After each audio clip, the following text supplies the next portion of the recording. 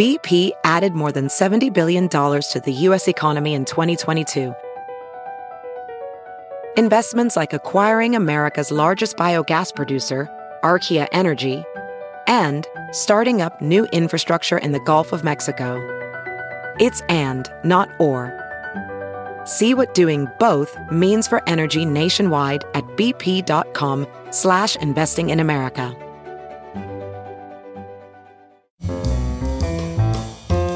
This is Merriam-Webster's Word of the Day podcast for Thursday, February 3rd. Brought to you by the new Merriam-Webster's Advanced Learners English Dictionary, designed for students and teachers of English as a second language. Learn more at learnersdictionary.com. The word of the day for February 3rd is ragtag, spelled as one word, R-A-G-T-A-G. Ragtag is an adjective that means ragged or unkempt. It can also mean composed of diverse, often incongruous elements, motley. Here's the word used in a sentence. Despite fielding a ragtag collection of players unwanted by other teams, the Barons finished the season with a winning record.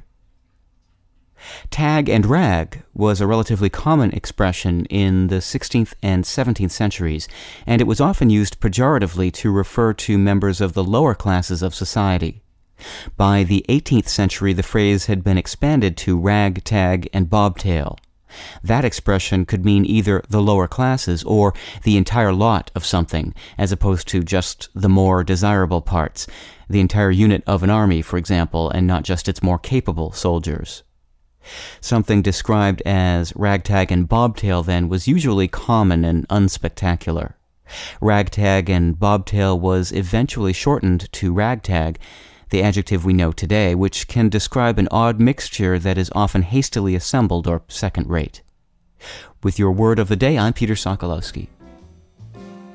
Visit the all-new learnersdictionary.com, the ultimate online home for teachers and learners of English. A free online dictionary, audio pronunciations, custom study lists, and interactive exercises are available now at learnersdictionary.com.